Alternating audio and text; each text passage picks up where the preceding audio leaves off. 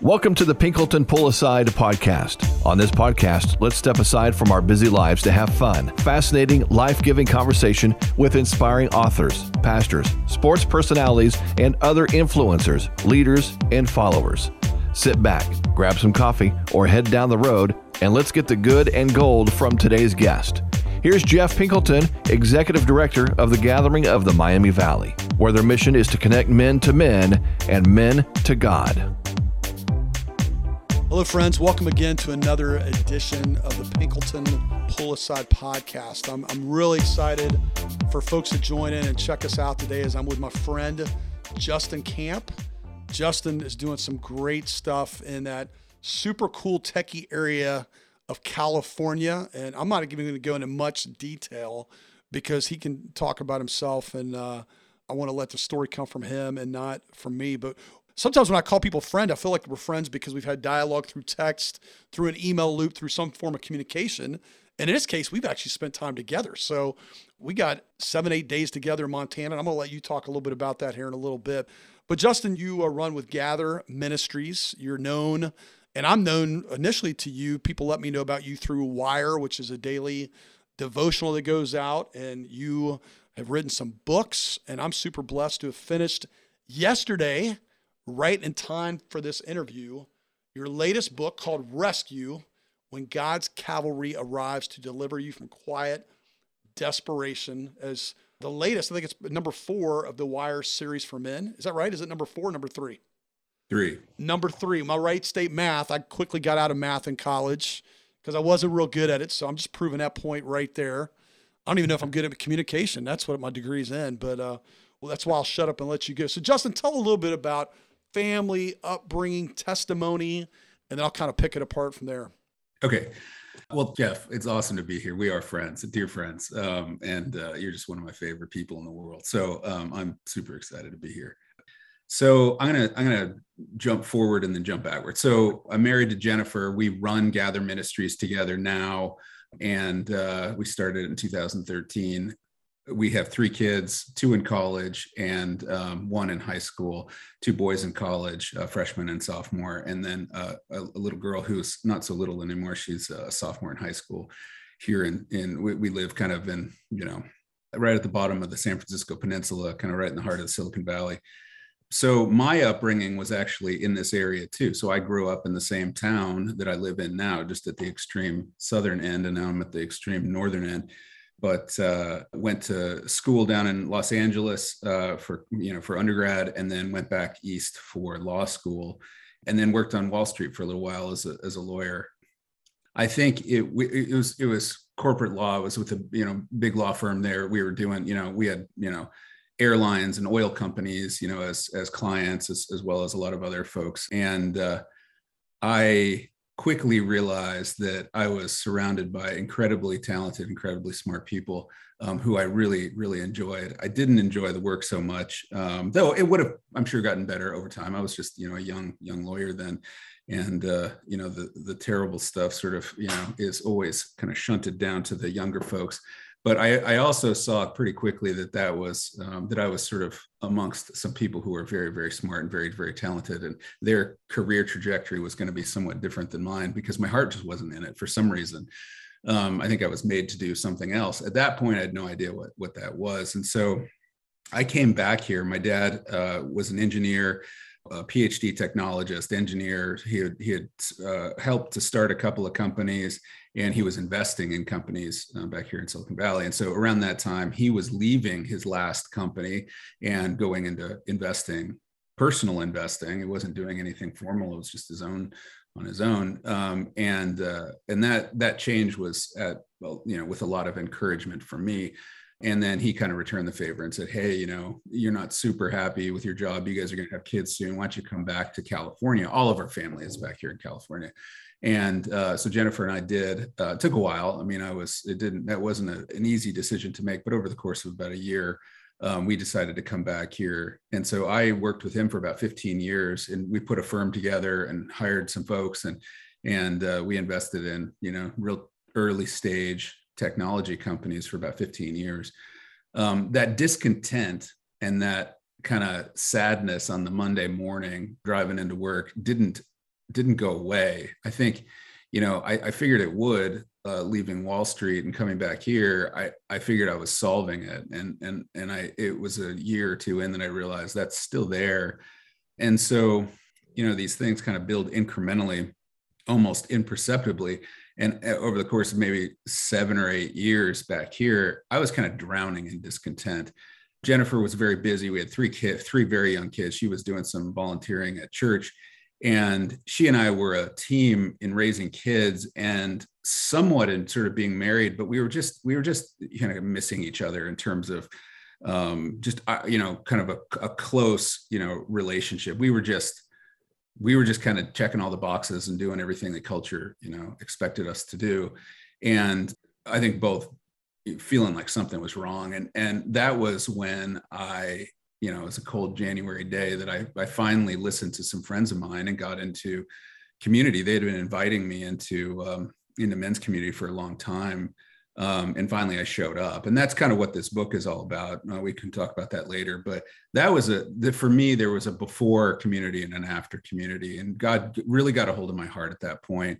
Within a few years, I actually felt so blessed by the rescue that was given to me by those men, by those brave and bold and honest men, that I wanted to turn around and give that as a gift to other people as best I could. And so I left my venture capital job and started with Jennifer in 2013, Gather Ministries. And the whole idea is to say, hey, we've been given this tremendous gift by God and by these, by these folks who are followers of his, who have gone before us. And we just wanted to say, look, what can we do but offer that to other people? And it's not like we don't get it. It's just a ton of meaning and purpose and joy in what we do. We absolutely do. But there is this feeling of gratitude in our hearts that we've been given something of tremendous value, the treasure in the field, and we want to give that away to other people. So that's what we are doing today. So talk about that moment in that boardroom when kind of all eyes are on you. I can't remember exactly if you kind of invited that in. I think kind of you did, versus them kind of turning their eyes, their chair, their posture towards you. And there was just kind of this freedom to dream. And then these guys really speaking into your life and saying, Justin, this is it. Like you're supposed to write, you're called to do, because I mean, your story reminds me a lot of Payne Stewart, the golfer, which I'm not a huge golf fan, but I've always loved, I think I might've even told you that before. I've always loved kind of where you were with guys, and you weren't quick to jump in. I mean, you had been asked many times, it sounds like, I'm guessing hundreds of times. You never came. Then you showed up, and you talk about early on. I mean, I know this from knowing you, but you also talk about it in the book, Rescue, that's recently out, able to be purchased on Amazon. Justin Campen, one of many of his books. But all eyes are on you in that moment. What was that like? I mean, there had to be some kind of fear, like you're putting yourself out there, but there also had to be some real just freedom of like, you were looking to come alive, and you had on paper all these reasons why everything should be clicking and you should be filled and you're living the American dream in some sense. And yet you said you were drowning in desperation. You were drowning in misery. You were drowning in not being fulfilled. Speak to that moment, like in that boardroom with those guys, because that's so critical to what I'm doing daily and what I see and what I experience. And I just love the beauty that was in that. I'll say just about that sort of discontent or that desperation that I was in, nothing was wrong, right? According to culture, nothing was wrong. Jennifer and I were very good at marching to the drumbeat of culture and checking all the boxes that, you learn from very early on, you're supposed to check, go to the right schools, get the right job, get the right house in the right neighborhood, go on the right vacations. And like, to say that it wasn't meeting the needs of Justin, the deep needs of Justin, is such an understatement. It just left me so sad. And, one of the exercises in the book is to have people prayerfully read through the news on a given day and just see how much desperation and discontent is out there. I actually did it this morning. I was spending 10 minutes reading the news and just kind of praying over the news and everything. And people are hurting, people are trying to sort of, survive and get through the day, but this world is hurting. I think I try to convince myself a lot of times that everything's okay and we're doing okay. And it's such a striking comparison between the way the world should be, where everyone is for you and quick to understand and quick to forgive, and people are, have your interests in mind as much as theirs. And everyone you meet, in a store, a boss or a spouse or a, mother-in-law, they're all are for you. That's not the world we live in. We live in a world where there's, a shadow across the land. And so I think I was in, massive denial going into that room, but something in my heart said, go there. I think it was the Holy Spirit saying, just trust me tonight, go there. I went there sort of with teeth gritted, walked into that room, heard a bunch of guys not challenging me directly, saying, hey, here's what you need to do. You need to be open and honest and confess and do all this stuff. They didn't say anything like that. They just led by example, and they were doing it. They were sitting there talking about stuff that nobody talks about: pornography, alcohol addiction, rage. They were talking about stuff that men deal with every day and nobody talks about. And especially in the world that I lived in, I think most places men are, not talking about that kind of stuff. And they talked about it openly and boldly. And you said, was there some fear? There was absolute sheer terror, because I was sitting there saying, if I stay here, I'm going to have to do the same thing. I mean, I could come and be a liar, I guess, and just hide the whole time. But that would be terrible. And I that wasn't really an option. So my two options were to flee and just never come back, or stay. And I feel like I had been fleeing for a long time by just not showing up. And I was kind of done. I was in that desperate stage. And so I needed something. I had no idea what. I really didn't think anything was wrong, but looking back, I just see how unhappy I was. And I think deep down in my soul, I knew I was unhappy, but in my head, I was sitting there going, but nothing's super wrong, right? Everything's okay, So I show up there, and I think there was only one answer there. It was to stay and to start getting honest. And that scared me, because I'd never lived in that way before. There were, there was stuff in my past that I never confessed to anyone, like all men. There's just stuff that we never tell anyone about our, the things that we've done and the things that we've been subjected to. And so I thought, well, I guess I'll just keep coming. I'll keep coming and just kind of see how it goes. And in that see how it goes phase, like you said, there was so much life and just peace and joy and purpose that flooded into my life that the actual getting transparent became the easiest part. It wasn't easy. It was hard. It was very difficult because of all of the ways that my culture and my weak flesh and just my, everything, I didn't want to be open. I didn't want to be known. I wanted to control how other people saw me.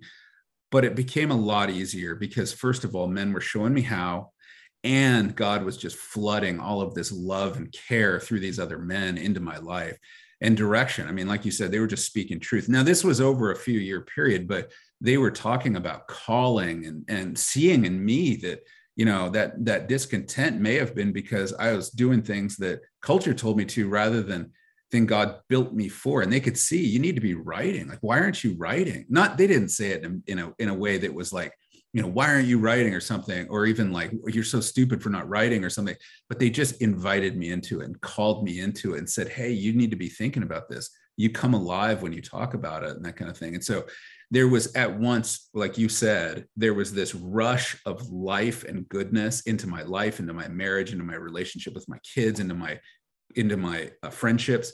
But there was also this call to stand up and say, okay, and now to get more, if you want more, follow me. If you've come this far, maybe you'll come a little bit further.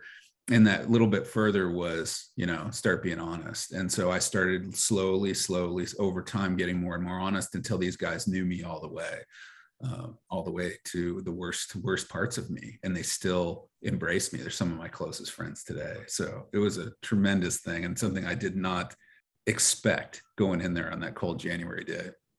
So much good in that. So much good. And if people just listen to that and nothing else, they'd get plenty. It's interesting. So I did that exercise. When you said that in the book, I thought, okay, do I go to my local newspaper, which doesn't have a lot of news? Do I go to USA Today? So what I did was, where I get my news mainly, this is sad or I don't know what, but Facebook. So I went to the Facebook news thing and I stumbled across, not too far down, there was only 3 or 4 stories in. I think they were all bad. Maybe there were a couple sports stories, which depending on what sports it was and what team, it might be bad too. But there was a couple in Atlanta who had a homicide. or suicide, homicide, suicide deal, murder, suicide. And it was, I think both or one of them, maybe the woman, had a big following on social media. And you had kind of encouraged people in the book to spend some time praying for that couple. So that's what I'm trying to do this week, is pray for the follow up to that couple. And they both are dead. And I mean, just tragic. But I think one of the things I think where you and I both kind of have a similar heart connection is understanding identity. My theme verse in life is Colossians 1:27. I think I've probably told you that before. Christ in me, the hope of glory. And that just ministers to, it ministers with. If guys I spend time with, I'm sure you're the same with guys. If they understand identity, so much will be taken care of. Speak to your passion, your heart, your focus on our identity in Christ. Yeah, I mean, so yeah, it is something I care enormously about. The first book in the Wire series is called Invention, and it's all about identity. I think what I didn't know going into that room, and months later sort of would come out of that conference, that we met in that same conference room. We called it the Cave because it was this kind of 1980s, building, very sort of austere, a lot of glass and marble type building, but in that conference room, everything, for some reason, somebody got the bright idea of wallpapering everything except for the table and the chairs and the floor with faux stone wallpaper. So the wastebasket, the walls, there was a lamp in there that had some on it. And so we called it the Cave, but we met in that in that place. And I think what I didn't know going in there that first night was who I was. I had no sense of true identity. I thought I was all alone. I thought everything was up to me. I viewed this dark world that we live in as, super competitive, which it is, and just, a brutal sort of random. And Jeff, as you know, I grew up going to church. I grew up in a family that was a Christian home, and still I was relying on what other people told me about God. I didn't have a very close relationship with God. I'd sat through hundreds, thousands maybe of sermons, and heard, second and third hand about who God is. But what I learned is through those men is who God really is. And by extension, who I am, because who he is a father, and who I am is a son. And that father, when he was setting the foundations of the earth, set me as the focus of his love. I am not only a son, I'm a beloved son.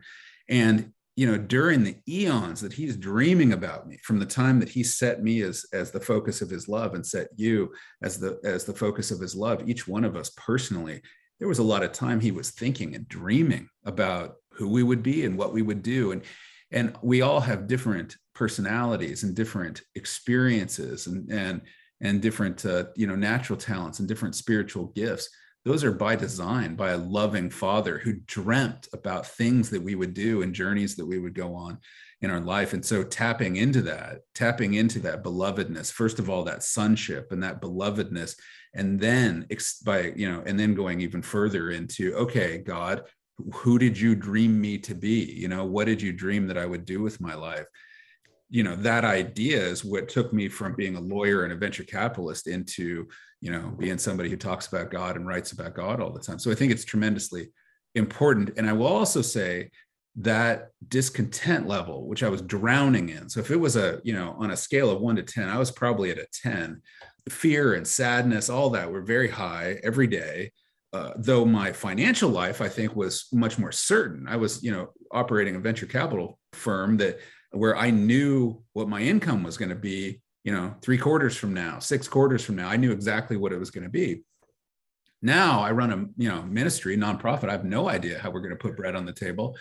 And my fear level is, under a 1 on a scale of 1 to 10. My discontent level is under a 1 on a scale of 1 to 10. I mean, it's not even, something that I think about almost ever. And so where does that come from? It comes from that knowing that I'm a son, knowing that I am beloved, and starting every day and starting every conversation from that. I walk in there with my dad, my heavenly dad, and he's really good and he's got my back.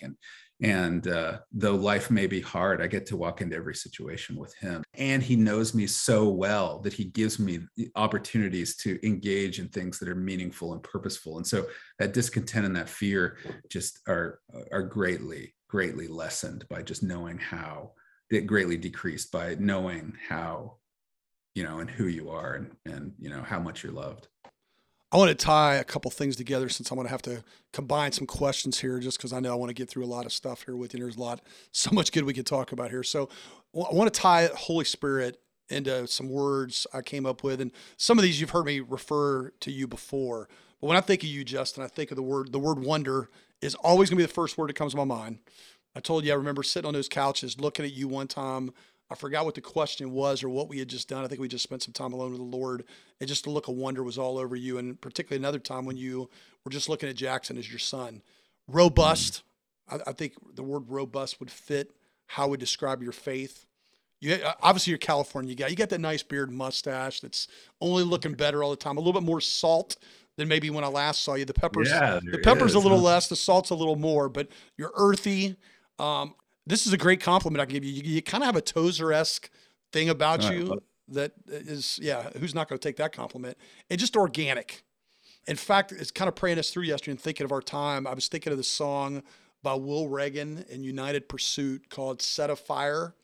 And I think I included that link in there to you just so you saw it ahead of time. And there's a part in there where they go, I want more, I want more, I want more of you, God. I just think that sums you up well. Yeah. So tying that into the Holy Spirit, you tell a great story in there. I love this story. And I think and hope for both of us, we want to be sensitive to the work of the Holy Spirit going into something. And like I said, think of this in light of that lens of the words I used to describe you. You asked a guy who had led one of your groups, who you really respect, and said, okay, I'm getting ready to start this group. Tell me everything I need to know about leading a group. And I can picture me doing something similar. Walking in, yellow legal pad, probably multiple pens to make sure if one loses ink, you're good to go. And he basically says, invite Holy Spirit in to each meeting at the beginning. And you're kind of like, okay, what else? And he's like, you'll be great if you do that. I'm like, okay. And I made up my list in my head. Here were all the things I would have said. Right. His first, and I'm just like, I find that to be true more and more in my life, more sensitive to the Holy Spirit I am in a moment, talking to the girl behind the counter at Panera, going to the gas, whatever it is. God just opens stuff up and gives me eyes to see in a way I don't. So speak to that idea through the wonder, robust, earthy, Tozer-esque, organic, more of you, God mentality you have. Oh, man. I appreciate all of those. Those are just, I don't know. You put those words in an email last night in the Will Reagan song. I've been listening to that. It's one of my favorites. I mean, I feel like when somebody says, hey, like if I'm leading a group or somebody says, what's your favorite song? Those words are always coming to my mind that, set a fire down in my soul that I can't contain and I can't control. I've experienced that fire of the Holy Spirit in my heart. And it's just never bad. It always leads me into something better, more healing, more excitement, more purpose, more joy, more meaning, more significance, And so anyway, more peace. So thank you for that song. I've been listening to it. Last night I was listening to it this morning. I do feel like it's kind of an anthem for my life. I love Tozer. Tozer's like a mentor across the ages, to me. So to answer your question, this book is really around, kind of, if I had to boil it down to one thing, it's around this kind of often forgotten fact. And I think it's something that I was incredibly, naive about or just neglectful about, which is, so Jesus shows up into this dark world, the world in Galilee and Canaan and Jerusalem of, 2,000 years ago was very much like ours, lots of darkness, there's slavery, there's war, there's the corrupt politicians, all the stuff that we have today. And, people are desperate and they're coming to him and they're thronging him, there are pictures of like, he's there, when he's in a house, people are just jamming into the house. There's the picture of the, people not being able to get in and they tear the roof apart and lower their friend down. People are just, desperate for Jesus. And then he leaves so quickly, and he's gone. And I think people are sitting there saying, oh my gosh, is it done? We had the answer, and the answer was Jesus, and now he's gone. What about all the people who couldn't get to him, And he goes, well, it's better that I leave because, and here's the often neglected fact, he puts his spirit into each one of our hearts. So that Holy Spirit in each one of us makes every interaction that we have with another person very different, right? I mean, God is in me and God is in you, and I can be a conduit of God's love and wisdom to you in a moment. And I think when I walk into most situations, at least some of the time now, and certainly all the time before, I kind of woke up to God's presence in my life, I thought I was walking into most situations all alone. And I thought I was walking into, when I had to offer my words, they were my words, but if I just calm down and just sort of say, hey, I'm walking in with God in my heart, and let him work the way we are supposed to work in partnership as a father and a son together, things happen that wouldn't happen otherwise. And so that's what a lot of this book is about, is just allowing God to work in a way that is miraculous and unbelievable. And I think we kind of forget every once in a while that God is in me and God is in you, and we can interact with God very, very easily. There's the Bonhoeffer quote that I put in the book. Dietrich Bonhoeffer said, when I turn to my brother, I turn to God. Do we believe that? Because if we do, if we just give him crack the door open in our hearts to believe that a little bit every once in a while, we'll see God, we'll experience him. So I'm super excited about this. I apologize. I just get rambling, and I totally forgot what even the question was. No, you answered it. You answered it. That was good. I was just talking about the Holy Spirit, and Holy Spirit's, I like how you said that, people want more of Jesus, and like, hold on. You're going to get something even greater, because I can't be everywhere, so to speak. And yet the Holy Spirit can do it all. So that was good. So let me ask you about this. So we meet because a couple people told me I need to read this thing called Wire. And as I got familiar with you a little bit, I'm in Panera one day. I think we had scheduled a phone call, and we talked for like an hour. Yeah. And when I got towards the end of that call, I really felt like, again, Holy Spirit said, you need to tell him about Montana. And that was not really on my agenda to talk to you about, but just through our conversations, and we got real and honest about some father-son stuff. I throw this thing out, and next thing I know, you're in. And I'm like, what? How did that just happen? Talk to me about even that. Like, as we're talking Holy Spirit, well, what happened in that moment with you on that phone call? That was a great example of God in my heart and God in your heart, because like I typically, I'm a kind of private person typically. And I don't, I think you sent me an email or just called or something. I don't know, but it was very much a Jeff Pinkleton move to, you're such a networker, and you're so open to listening to those nudges in your heart. And you did. And for some reason, I picked up the call, and we had a an hour-long call, and I was getting super vulnerable about my relationship with Jackson, and you ushered me into that. It's not something I would typically talk about with somebody. I didn't even know you at that point. And then you invited me to Montana, and I was like, yeah, I think I should go. I had no idea who you were. And I was just like, that was just you kind of in your Jeffness, in your glory, being, inviting me into something. But it was you being willing to recognize that there might be something more going on here. And you said, okay, here's a nudge. I'm going to call Justin, or I'm going to email Justin.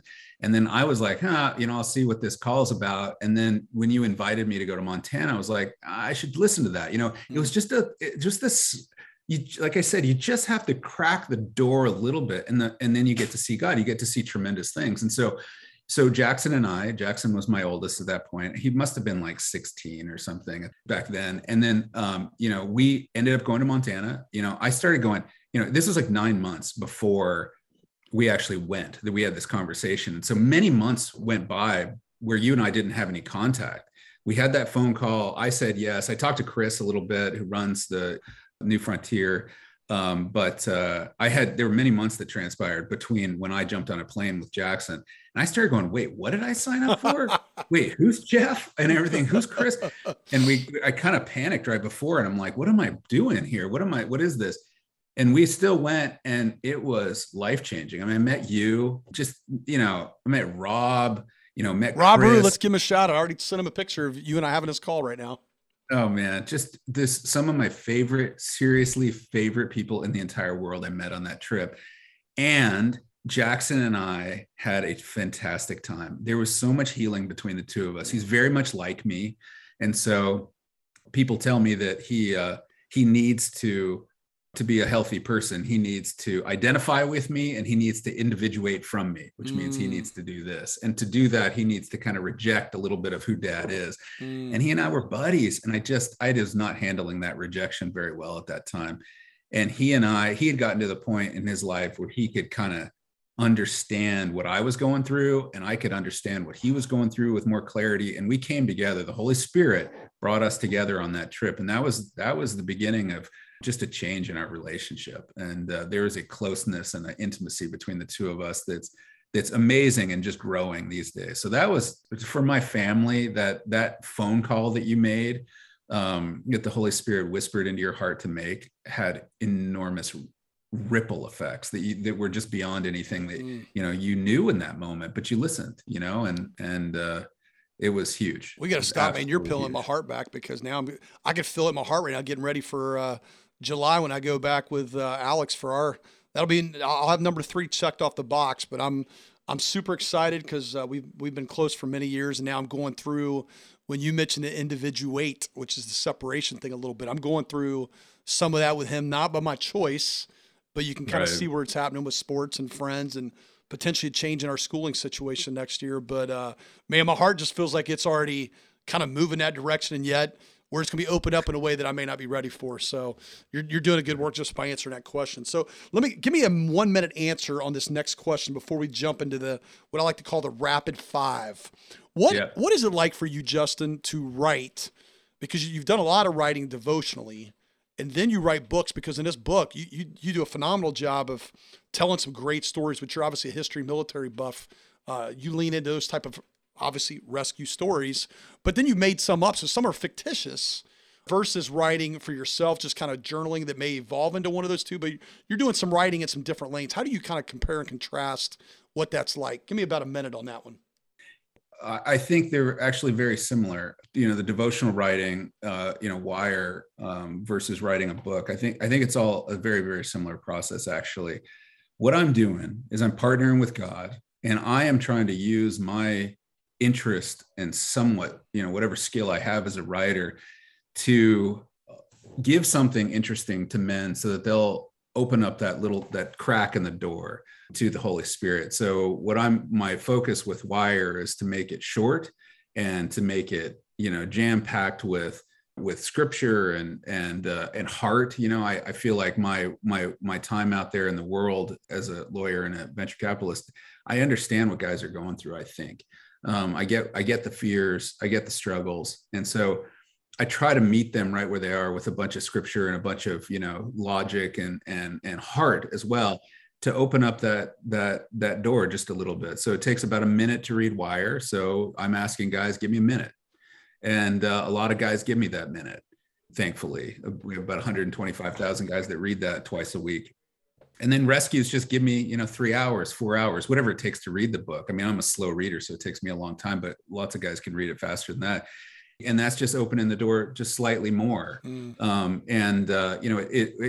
I'm asking guys for 3 or 4 hours, then I need to give them more, and so those stories are important. I got to interview a woman who's a great storyteller, Karen Kingsbury, and the other day, and she said, I'm going to butcher what she said, but I love it. She said, when Jesus wanted to tell somebody something, he just told them outright. When he wanted to get their attention, he might turn over a table. But when he wanted to touch their heart, he wanted to impact their life, he would tell a story. Wow. And I just feel like I love telling stories. I absolutely love it. And so in rescue, there are all these stories of these rescue teams, and they're all focused on that moment of rescue. When all hope is lost, this team of overwhelming force and overwhelming capability shows up and snatches you from the darkness. You're stuck in a glacier, and you're 100 feet down, and you think all hope's lost and you're going to die. And these, mountain rescue team shows up in a helicopter, and they, rappel down and get you. There are a bunch of these stories because why? Not to just tell those stories, though they are interesting stories. These are heroic people, men and women doing amazing things. It's because that's what God is doing for us on a daily basis. We live in this tough world, and God is there through his people to rescue us when we need it. Yeah, there's a few of those stories in the book. The timeline of how and when things needed to happen are pretty remarkable. And by the way, speaking of time, if somebody's reading this book, Rescue in 3 Hours, I want to meet them because they're clearly not highlighting. They're clearly not taking notes. They're clearly not doing exercises. So don't do that to me, Justin. That's painful that you're if they comprehend better than me in 3 hours, that book, I want to meet them. So I sure couldn't do that, even if I wasn't highlighting. My goodness, no doubt. Hey, let's go to these rapid five. I call them 5 questions. They're going to be quick, silly, fun. And can I annotate any of my answers at all, or do I just need to give you an answer with no context? You can give it a short sentence. You're good. Okay, great. Favorite childhood snack or cereal? I think I have. So you emailed me these last night. I think I have to go with Big League Chew. Wow. I don't think that's either one. Bubble gum. Maybe we'll make a fitness snack. As a kid, I love sports, and there was something magical about that. When I got a pouch of gum and I could just get in there and get a whole thing in there, I felt like I was you talk about wonder. There was something magical about Big League Chew. So I'm going to go with that one. I don't know. It just came back. The first thing that came to my head. It just came back a few years ago, I think, and it kind of came back strong and fruity flavors, a bunch of funky flavors, and I got some of that. Yeah. What is your favorite book, not by Justin Camp, that you most like to gift to other people? Oh, that's a really good one. So, like I said, I'm a huge Tozer fan. I feel like he's a father figure to me. I don't gift his book very often. John Eldredge has been a friend and a mentor, not across the ages, but across, face to face. And his book, Wild at Heart, I think impacted my life more than any other book other than the Bible. I don't gift it very often. The book that I give out the most is Brennan Manning's Ragamuffin Gospel. I feel like the compassion and the mercy that is in that book, and just the understanding of belovedness, of sonship and belovedness. I don't think there's a book out there that is better at meeting a man or a woman who doesn't understand that. I think that book helps you understand it in a way that none other does. Sorry, that was more than a sentence. You know what? A book you might want to check out. I can't remember who the author was, but it's one of the biographies about Rich Mullins, since Brennan Manning and Rich Mullins somehow are put together. I read that Rich Mullins bio. I think it was James Smith? I forgot which guy it was. Somebody wrote it. You'll know which one. We could trade messages if not, but great book about Rich Mullins' life that I read on my sabbatical. So, okay, the Camp family is heading out. They're going from point A to point B. If you're like us, it never goes the way it's supposed to, is what time we're going to stop and where we're going to stop, or there's a bathroom break, and now might as well just eat. And you come to this exit sign, and it says these 3 places: Chick-fil-A, In-N-Out, and McDonald's. Where's the Camp family going? All right. So for some reason, I used to go to McDonald's and Burger King and all this when I was growing up. We go on a ski trip or whatever. We didn't go very often, but whenever we were out traveling, that's what we would do. And so I'm astounded by my kids going, no, we can't go to, McDonald's is terrible. It's terrible food. It's terrible.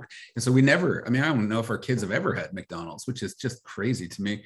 They would love In-N-Out. If there was only In-N-Out, they would be very, very happy. And I would be very, very happy. Amen. But there is something about Chick-fil-A and my kids, like in the line, maybe 45 minutes long or something. They'll be like, no, we got to wait in the line. So I can tell you where we would go. I'm not sure it's where I would want to go. I'd probably rather stop at In-N-Out and grab a burger and be gone and on the road again, trying to, check things off the list. But we would absolutely go to Chick-fil-A. There you go. Because I do what my kids want to do. As long as it's In-N-Out or Chick-fil-A, I'm fine. But I think In-N-Out's one people either think it's overrated or they think it's great. And I definitely think it's great. And I'm a huge In-N-Out fan. I'm jealous. You probably get it way more often than I would. I'm a California guy. That's right. You get it.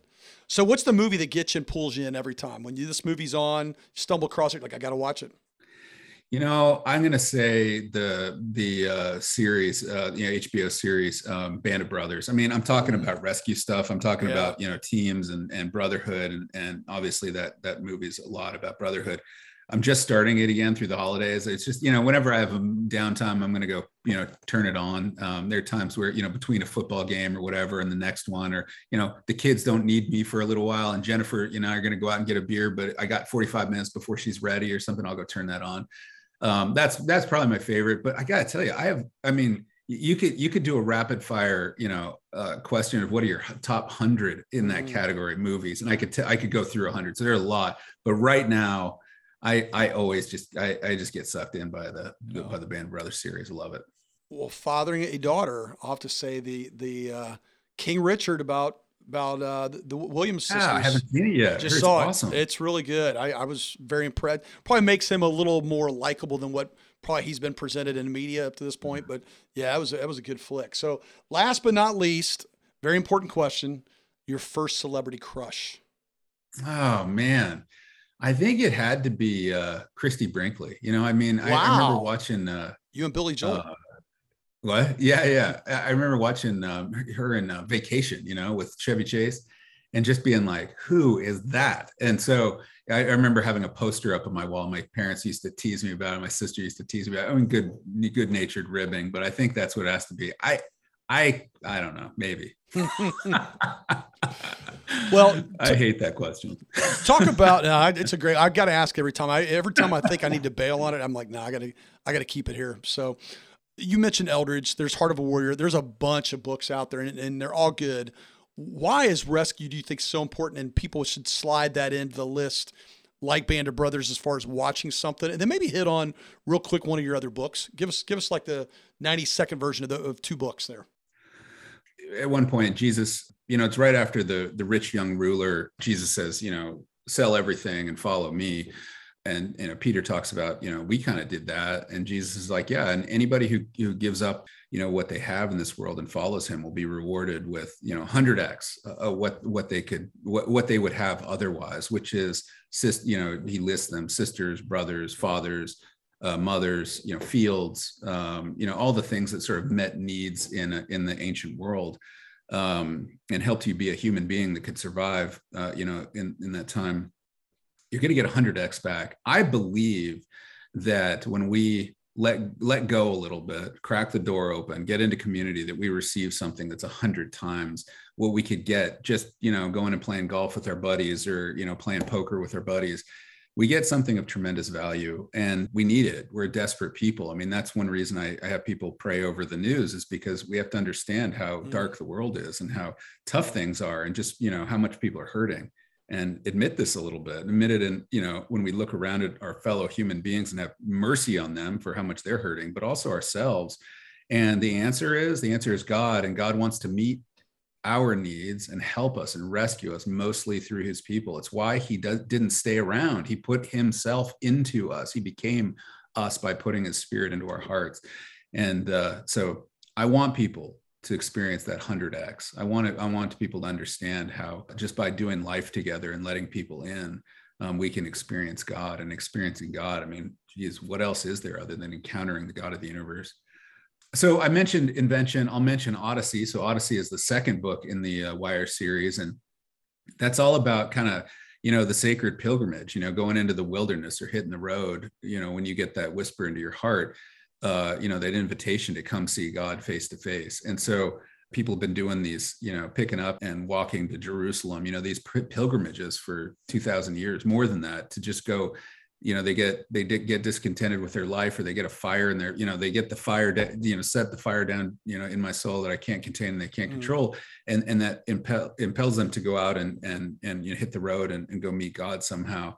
And he shows up. And so that whole book is about, encouraging men to figuratively or literally, whether it's your backyard or whether it's going in, into the Yosemite wilderness, alone with a backpack, is get out there and meet God one-on-one, and stop relying on God secondhand or third hand. We just don't need more information. We just need a person. We need a dad. We need an encounter with him. And so all these books are super practical, whether you're talking about identity with invention, it leads guys through exercises so that you leave each chapter with a gift. A little bit more about who you are after the chapter. Odyssey, it leads you through how to go on one of these journeys, whether it's, like I say, figurative or literal.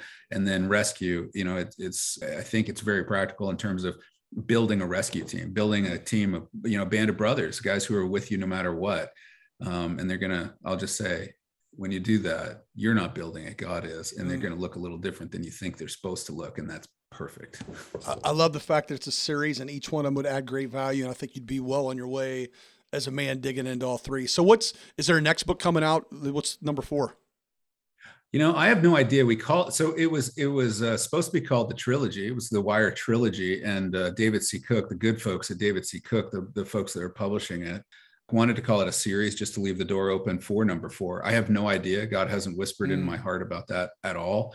I would be open to doing that. It's got to be a little bit of time because I'm a little burnt out. We did Odyssey and Rescue back to back, and I love how they turned out, but I'm a little bit burnt out from I love that you're process. not forcing that. I am going to spend the next couple of years doing stuff that I've been pushing to the side. So really shoring up, we have, about 8 people that work for us at Gather, and there are a lot of pieces out there. Like I'm going to do a refresh on the Wire devotional and go back and look at all those and, probably publish them in some form. But, just a lot of the stuff that got neglected. We have an interview site where we interview really interesting folks. They're all written interviews, not podcasts. Those are great, by the way. I love those. Yeah, we get to interview some amazing people, and I just need to spend some time on that and making sure that is humming. And, we got a bunch of stuff for, just putting wind behind Jennifer's sails, my wife, Jennifer, and all the stuff that she's doing. She's an incredible voice out there, and I love helping her doing what she's doing. So I have no idea what's next. And I think that's really good for me, because when I start planning out the next 5 years, people say, where are you going to be in 5 years? I'm like, I don't know, but my Father does. My Father in heaven does. And I'm just trying to follow him on a day-to-day basis. When Justin gets out there and starts laying plans, they're often driven by ambition and not by what God is doing on a daily basis. So I just try to get up every day and say, where are we going, Dad, today? So with that as a close, you stay in your lane very well. I appreciate that you've talked about the holy dissatisfaction and you were level 10. If we treat 1 Corinthians 11:1 for what it is, follow my example as I follow the example of Christ, staying very focused in that, what would you want people to follow you in as you follow the Lord? Where would people learn well about following you? Well, okay. So what I would want people to do, if I could give guys one piece of advice in terms of something that I did that I think would benefit them greatly, it's just get into community. I mean, geez, we don't like that whole comment about invite the Holy Spirit. You don't have to do a ton. The Holy Spirit's in me. The Holy Spirit's in you. All we need to do is get together. So getting into community, you don't have to do it perfectly. You don't have to have the right study. You don't have to have anything really going. You could just get together, and the Holy Spirit in me is going to interact with the Holy Spirit in you, and great things are going to happen. Where people can kind of learn more about stuff, Gather Ministries is the hub of everything we do. You can learn about our books. You can sign up for Wire. You can sign up for Loop, which is the devotional for women. Wire is for men. Our podcast, we have an SMS text thing where people can get encouraging texts. And in our interview site, Wrapped Interviews, so all of that's there. So yeah, you can learn a lot more about Justin. I don't know. My testimony, I love telling it because I love how good God is. When I start thinking about other people imitating me, I'm like, no, don't make all the mistakes I made. But I did do a few things right in terms of just surrendering and letting God into my heart. And I hope men do that. Amen. Well, I think there's no doubt. I don't hesitate at all that people could be doing a 1 Corinthians 11:1 thing with you. So Justin, it's been great, man. I could do another hour, and Justin, look forward to catching up offline. Thank you for the investment of Rescue. It was an investment in me, and I'm better for having read it. Hopefully the fruit in that will bear as well. So I appreciate you. Hopefully we get a chance to be at Burnt Fork Ranch again at some point sooner than later. Absolutely. Thank you for having me on.